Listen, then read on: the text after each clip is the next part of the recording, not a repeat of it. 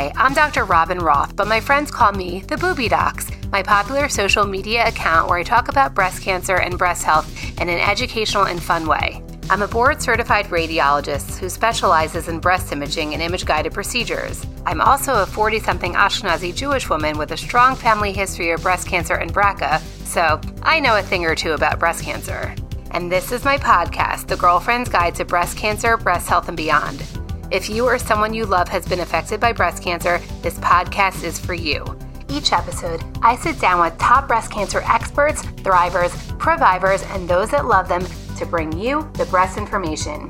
So get ready to learn, laugh, and let's be breasties. This podcast is not intended for medical advice. Please refer to your doctor with any symptoms or concerns you may be having. Thank you, and enjoy the show. Hey, breasties. So earlier this week was National Caregiver Day, a day to honor the incredible sacrifices that caregivers have to make for their loved ones. And what a perfect time to share this incredible conversation with my dear friend, Christina Burke. Christina was diagnosed with breast cancer in her 40s off a screening mammogram during the pandemic. While undergoing breast cancer treatment for herself, the unthinkable happened. Her husband, Jim Burke, a beloved, young, and healthy Philadelphia chef, was diagnosed with metastatic lung cancer. The two of them underwent cancer treatment together, and unfortunately, Jim lost his 2-year battle with lung cancer at the age of 49. Christina shares their heartbreaking story and offers so much incredible wisdom and insight on being a patient and caregiver and advocate for yourself and others. There is so much to gain from this incredible conversation. This is part 1 of a 2-part conversation with the incredible Christina Burke. I'm so happy to be speaking with you today. How was your trip? It was fabulous and exhausting and all the things. Yeah, they're definitely exhausting trips for sure. They're not vacations. No, Disney and Universal Studios is not relaxing, but it's for the kids. How long were you guys in Universal for? Too long. Yeah. I think we were there like 5 days, 6 nights. Oh my God. So we did Animal Kingdom our first day there. And then the next 3 days we did Universal. So there's 3 parks. So we did Volcano Bay, which I highly recommend when your kids are older because it is fun for the entire family. And it was just a great experience.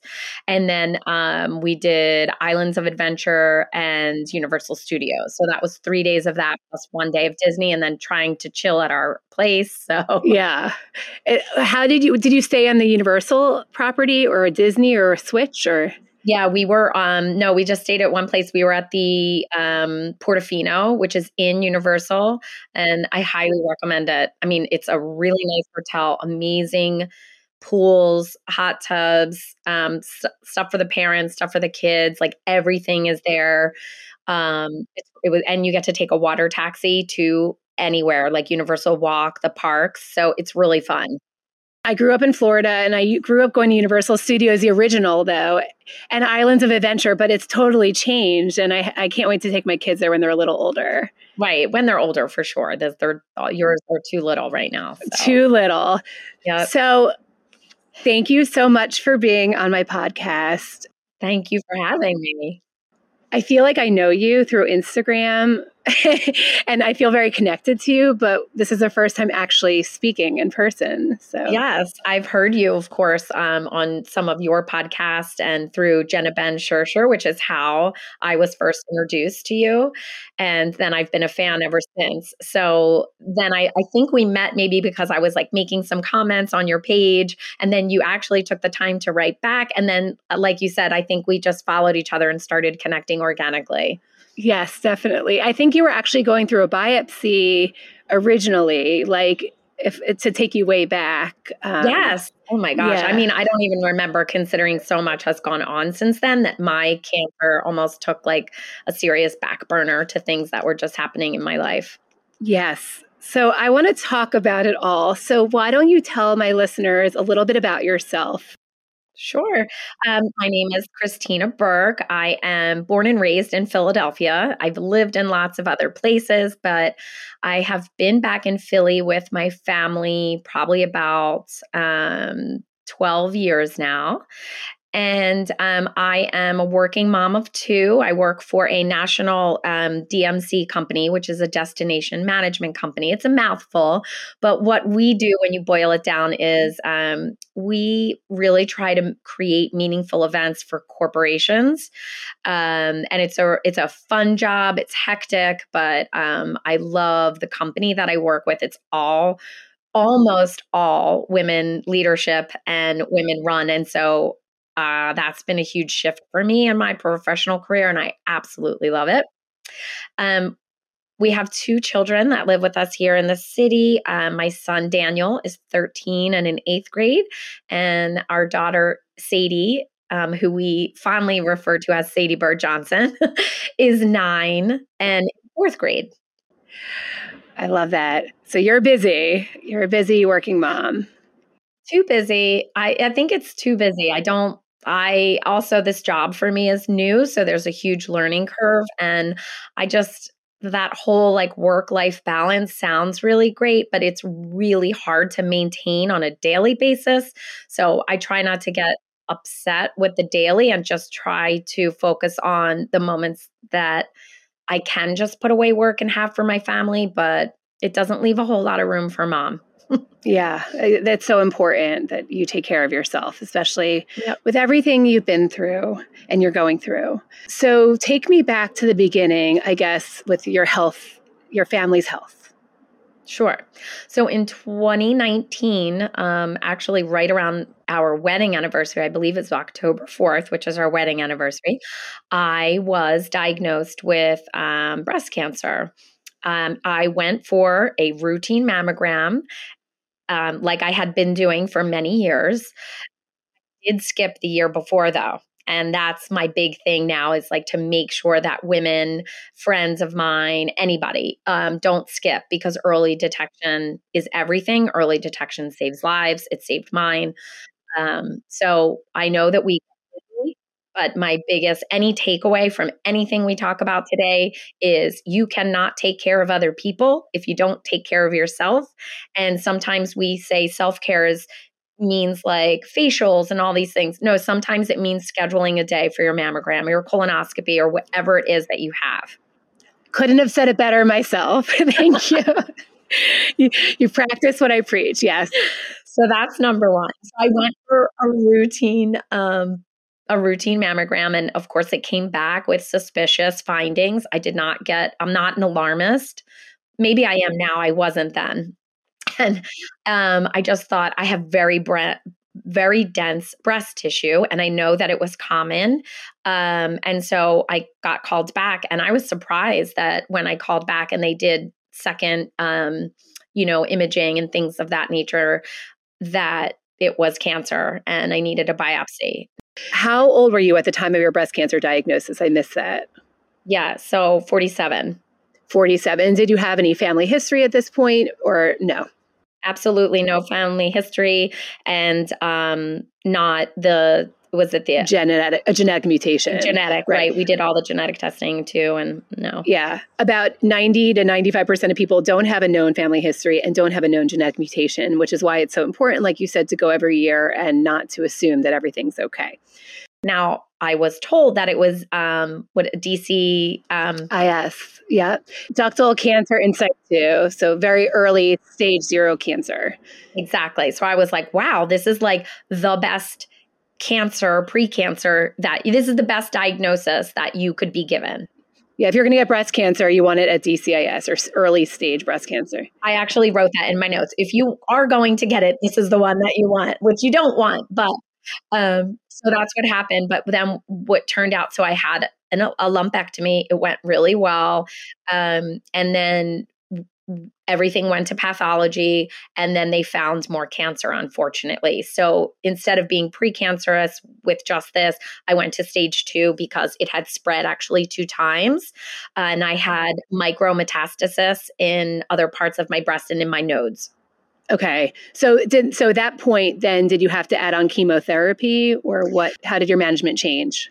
At that point, actually, we did a second surgery 2 weeks after my lumpectomy. I had a node dissection. And then they wanted to also to go into the area to make sure the margins were, further cleaned out. Then after that, I started with radiation, and I did about 6.5 weeks, 7 weeks of radiation, which was incredibly difficult. No one really, I don't feel like a lot of people talk about radiation. They talk about chemo. And I feel people in this day and age have a solid understanding of what chemo does to your body and maybe how to eat around it, sleep around it, work around it. Radiation, almost seems like a secondary thing. And mine was actually very difficult for many reasons. Radiation is after you survive, like make it through chemo, it's not that bad. What was hard about it for you? What did you find challenging? I could do it. It was the type that I had to do. So I think you go through something called a simulation. So there's a lot of layers to it, just like there's a lot of layers to any cancer diagnosis or treatment. So one, there's like the physical, and then there's the mental and emotional, right? So trying to speak on all of those levels, you are put in a room on a bed with your arms above your head. And this is post-surgery. So it's like very painful. You don't have a ton of mobility. You sometimes have like wires that are like very tiny, tiny little wires that are inserted into you. You are topless, right? With sometimes men in the room, and they're positioning you and moving your body.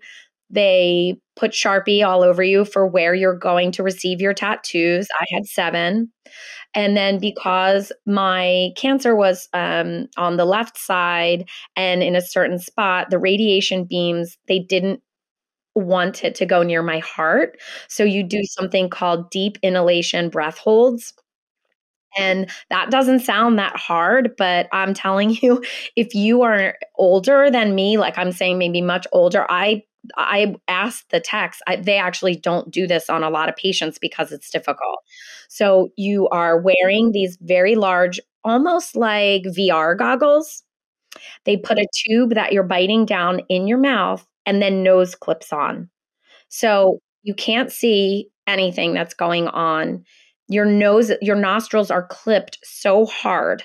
There's no air going in there. And then if you have a gag reflex, there's a tube in your mouth. After all the markers and wires and tattoos, then you are put inside, of course, the bed takes you back into the machine.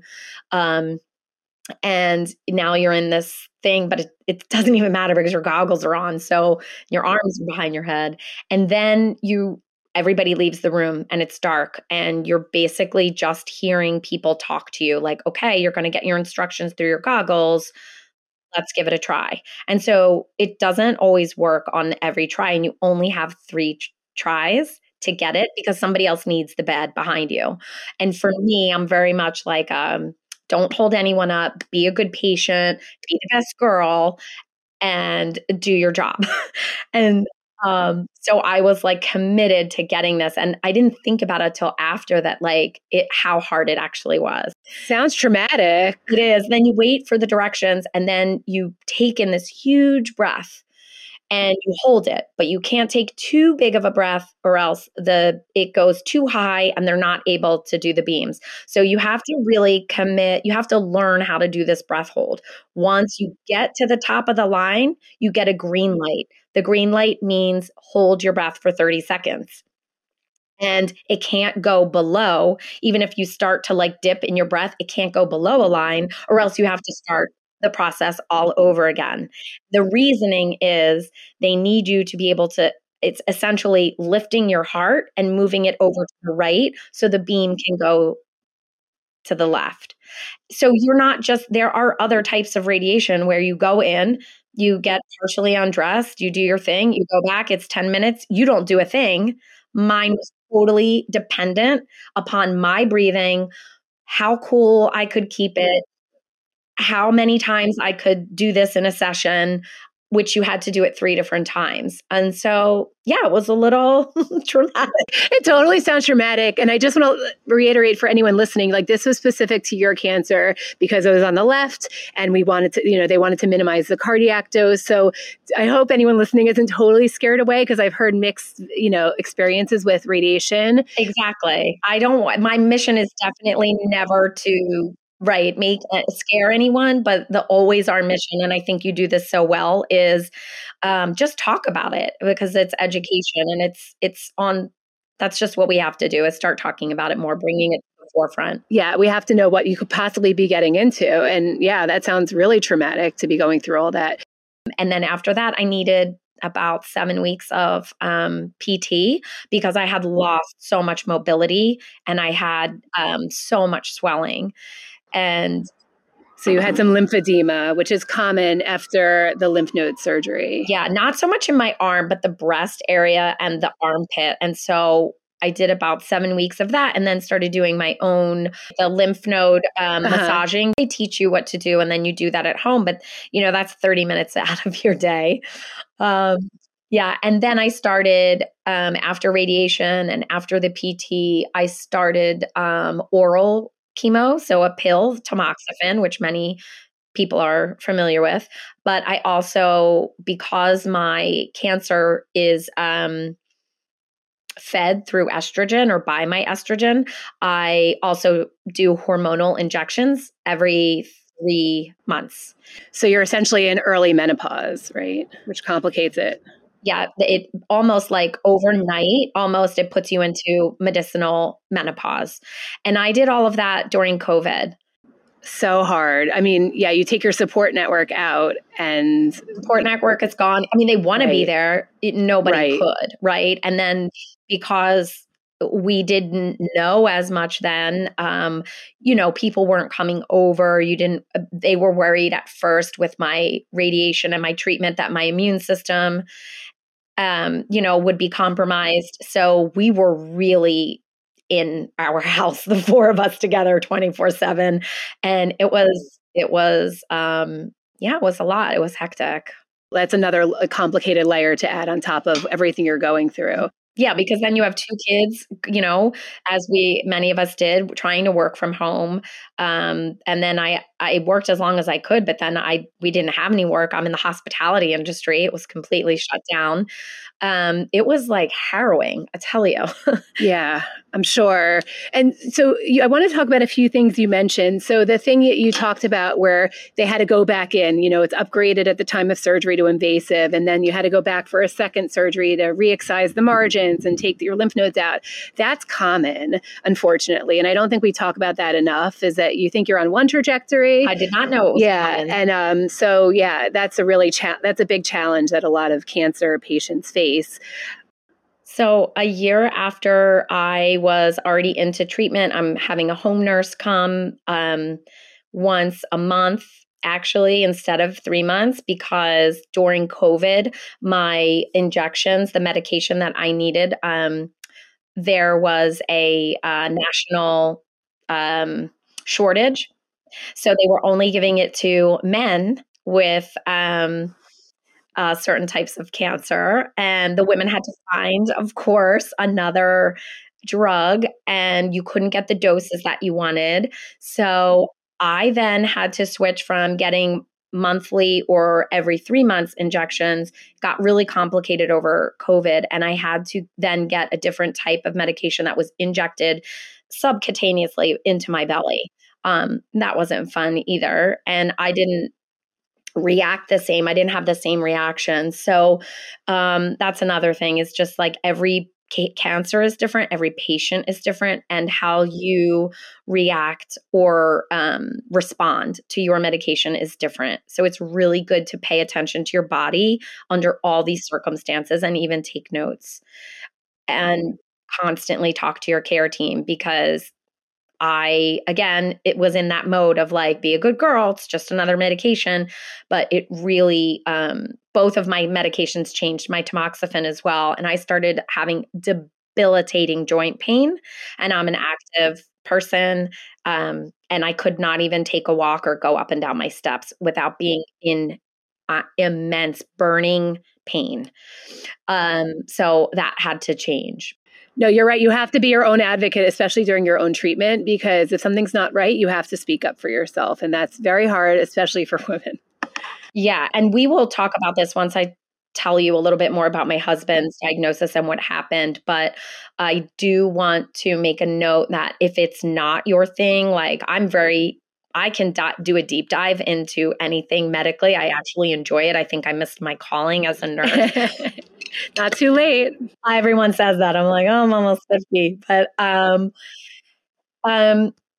if you don't want to do it, that is okay. Find a friend or a family member that is willing to do the deep dive and be your advocate and listen and follow up and research, because you will only get the best care if you are paying attention to your care along with every step of the way.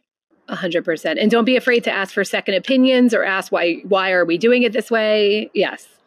And for me, I wasn't really great at doing that for myself, but I learned I'm much better at doing it for somebody else. So I always tell any of my girlfriends that do get called back for a suspicious calcification or what have you, or then diagnosed. Do you need me here? I give them a list. I actually just make like a concierge. Like that's what I do. I'm like, you should ask if you can record, the calls or your meetings and bring someone with you and all the things that we could talk about, but it's hard to do. That's important advice. I'll be your cancer concierge. I like that for you. I like that for you. We'll talk about your Instagram handle later. Yeah, right. All right. So while you're going through this, your husband, Jim, gets sick. So tell me about that. So my husband's a chef and a culinary director and creator, and he's been working on his, our feet. We met when we were 24. We've been doing this in our industry since we were young, and he started to get hip pain. And he was the type that never drove the car. He was always using his bike to go to and fro to work and home. And he thought, well, it's just age, right? Like I have a little pain. That's weird. He did call the doctor because it was a persistent pain. This is during COVID. So can I tell you, through his entire diagnosis, like until it was serious, we had a very hard time getting seen for any of his symptoms pre-diagnosis, because unless you had a fever, lost your sense of smell or taste, there weren't enough doctors in the healthcare system to see people, because we all know what happened during COVID. So just note that. So they said, oh, you probably have this. I don't even remember what they called it. And they gave him some stretches. And oddly enough, the stretches worked for a little bit. So he kind of let it go because the stretches were working. Then about a few months later, he developed a little bit of a wheeze. No, I don't know if it was a wheeze, but like something with his breathing wasn't right. I do think it was like a little bit of a wheeze. And it wasn't normal. And I could hear the differences when he was sleeping. And I said, you have to call a doctor. This does not sound right. And we don't think it's COVID, obviously. And so he had a hard time getting seen because, again, none of his symptoms had anything to do with COVID. Long story short, we finally get seen because I think I pressed really hard. They prescribed him, just like his general care doctor prescribed him, with a inhaler. And my husband has never been sick. Like my husband he had been sick in 24 years that we had been together one time. He never got the sniffles, never got a cold, the flu, or allergies. So for them to just give him a inhaler without listening to his chest, I have asthma. So I was like, the alarm went off right away. Absolutely not. I said, you go back to them and you tell them you're not taking this inhaler until they do an x-ray of your chest. Like you could have pneumonia, And then it was at that point they scheduled him for an x-ray, and he came home about 20 minutes later, and we got the call that he had lung cancer. Oh my God. I mean, the shock was beyond. He was 48. Non-smoker, and they diagnosed him with lung cancer off his chest x-ray. I can't even imagine. Yes. So it was a mutative, we found out that it was a gene that mutated, like very random, like anyone with a set of lungs could actually get this type of cancer, which is horrifying. What type of cancer was it? So he had something called EGFR, deletion 19, and it is when you're a non-smoker, and it's just a random gene in your body that mutates. And what we found out is that anyone with a set of lungs could possibly get this type of diagnosis. The issue with this type of diagnosis is they don't find it until it is stage 4. Wow. I've never even heard of that type of lung cancer.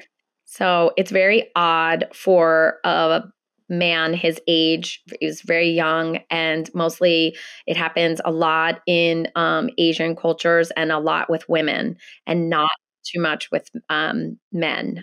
It's happening more often now, but even as far back as it was 3 years ago, it wasn't. So that was shocking, and especially because he took the call at the exact same space where I took the call. And yeah, but he was at work and we were all home because it was COVID. And so it was a mess. We were trying to hide it from the kids, that shock, and just kind of go about our day. But I called my cousin to come over. Everyone put masks on. I said, you have to take the kids for a walk, like it's an emergency. And then what happened, Robin, is over the next 2 weeks, his diagnosis for us just kept getting worse. Meaning once we were able to be seen by a practitioner, then they let us know that it was in his rib cage, his spine, and his hip, hence the hip pain. And then he did a bronchoscopy. And we also did special testing, which I always recommend to patients. It's not always offered depending on what hospital you are. So you must research and make sure you get this type of testing.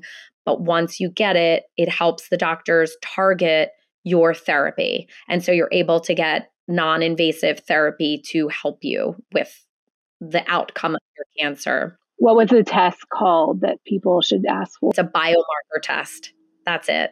So the biomarker test, not everybody is offered this depending on you could be in a small town or something like that. So ask for biomarker tests because this will help you with your treatment. What was his treatment like at this point? It's metastatic. Right. So then we found out that he had lung cancer. Then in a few days' time, we found out that it had spread to 3 places. Like I said, his hip, his ribs, and his spine. And then after the bronchoscopy, we found out, unfortunately, that it had spread to his brain as well. It's interesting because you do, in shock, you do forget a lot. But unfortunately, I remember exactly where I was each time we heard it was somewhere else. And I'm the one that took the call that then had to relay it. I had to tell my husband that it was in his brain. Luckily, the children at this point, we had sent, it was during the summer, it was in August, and we typically take a 2-week vacation with Jim's family. And so the kids were at the beach with my mother-in-law and all their aunts and uncles.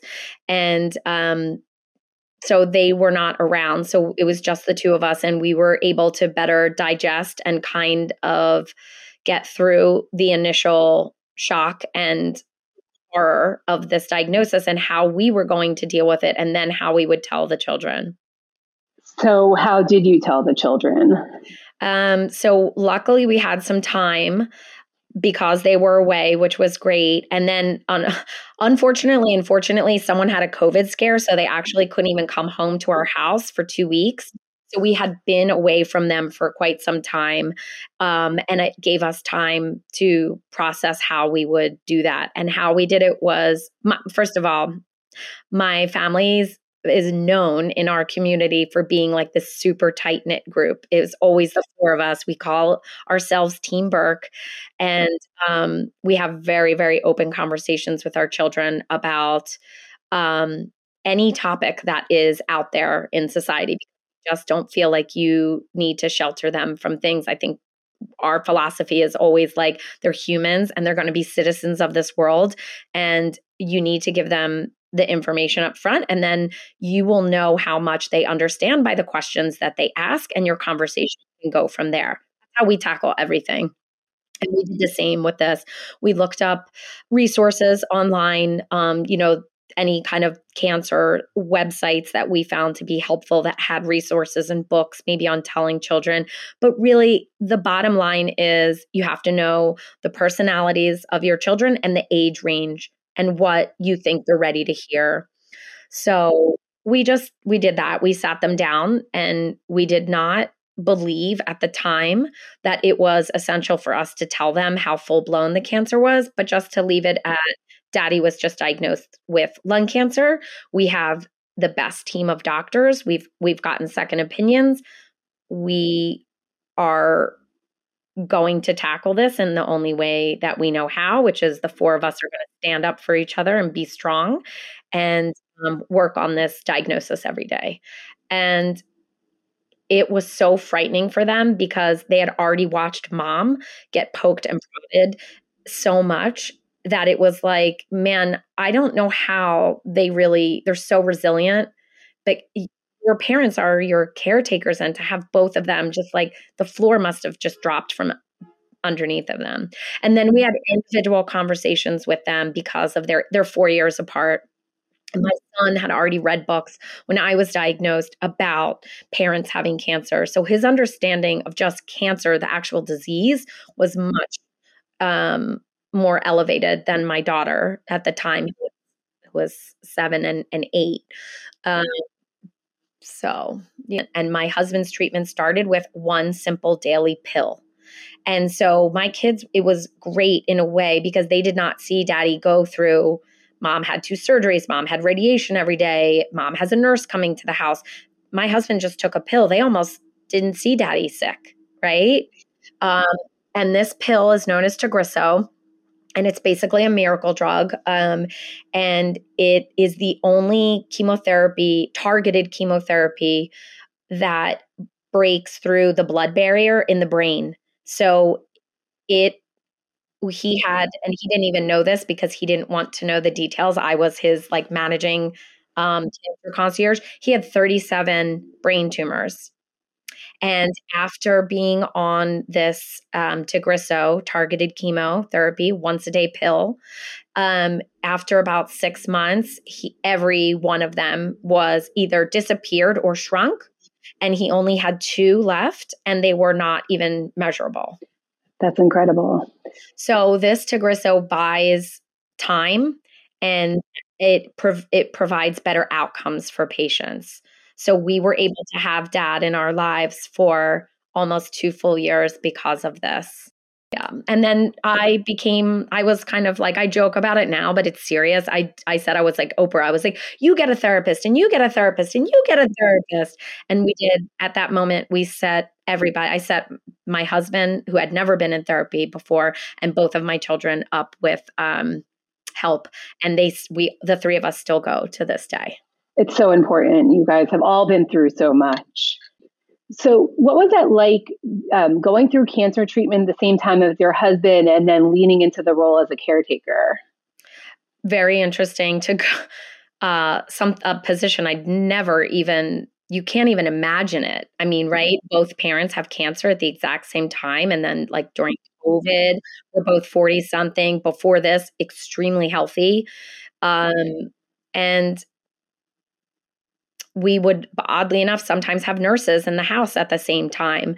And our downstairs, we live in this right in Center City. We have a small little, city house. And our dining room, I would have to pre-set up for my nurses because there was lots of lab work and things that had to be done. It looked like a triage center when the 2 of us were being treated. It was bizarro. Luckily, the kids were back in school at this time.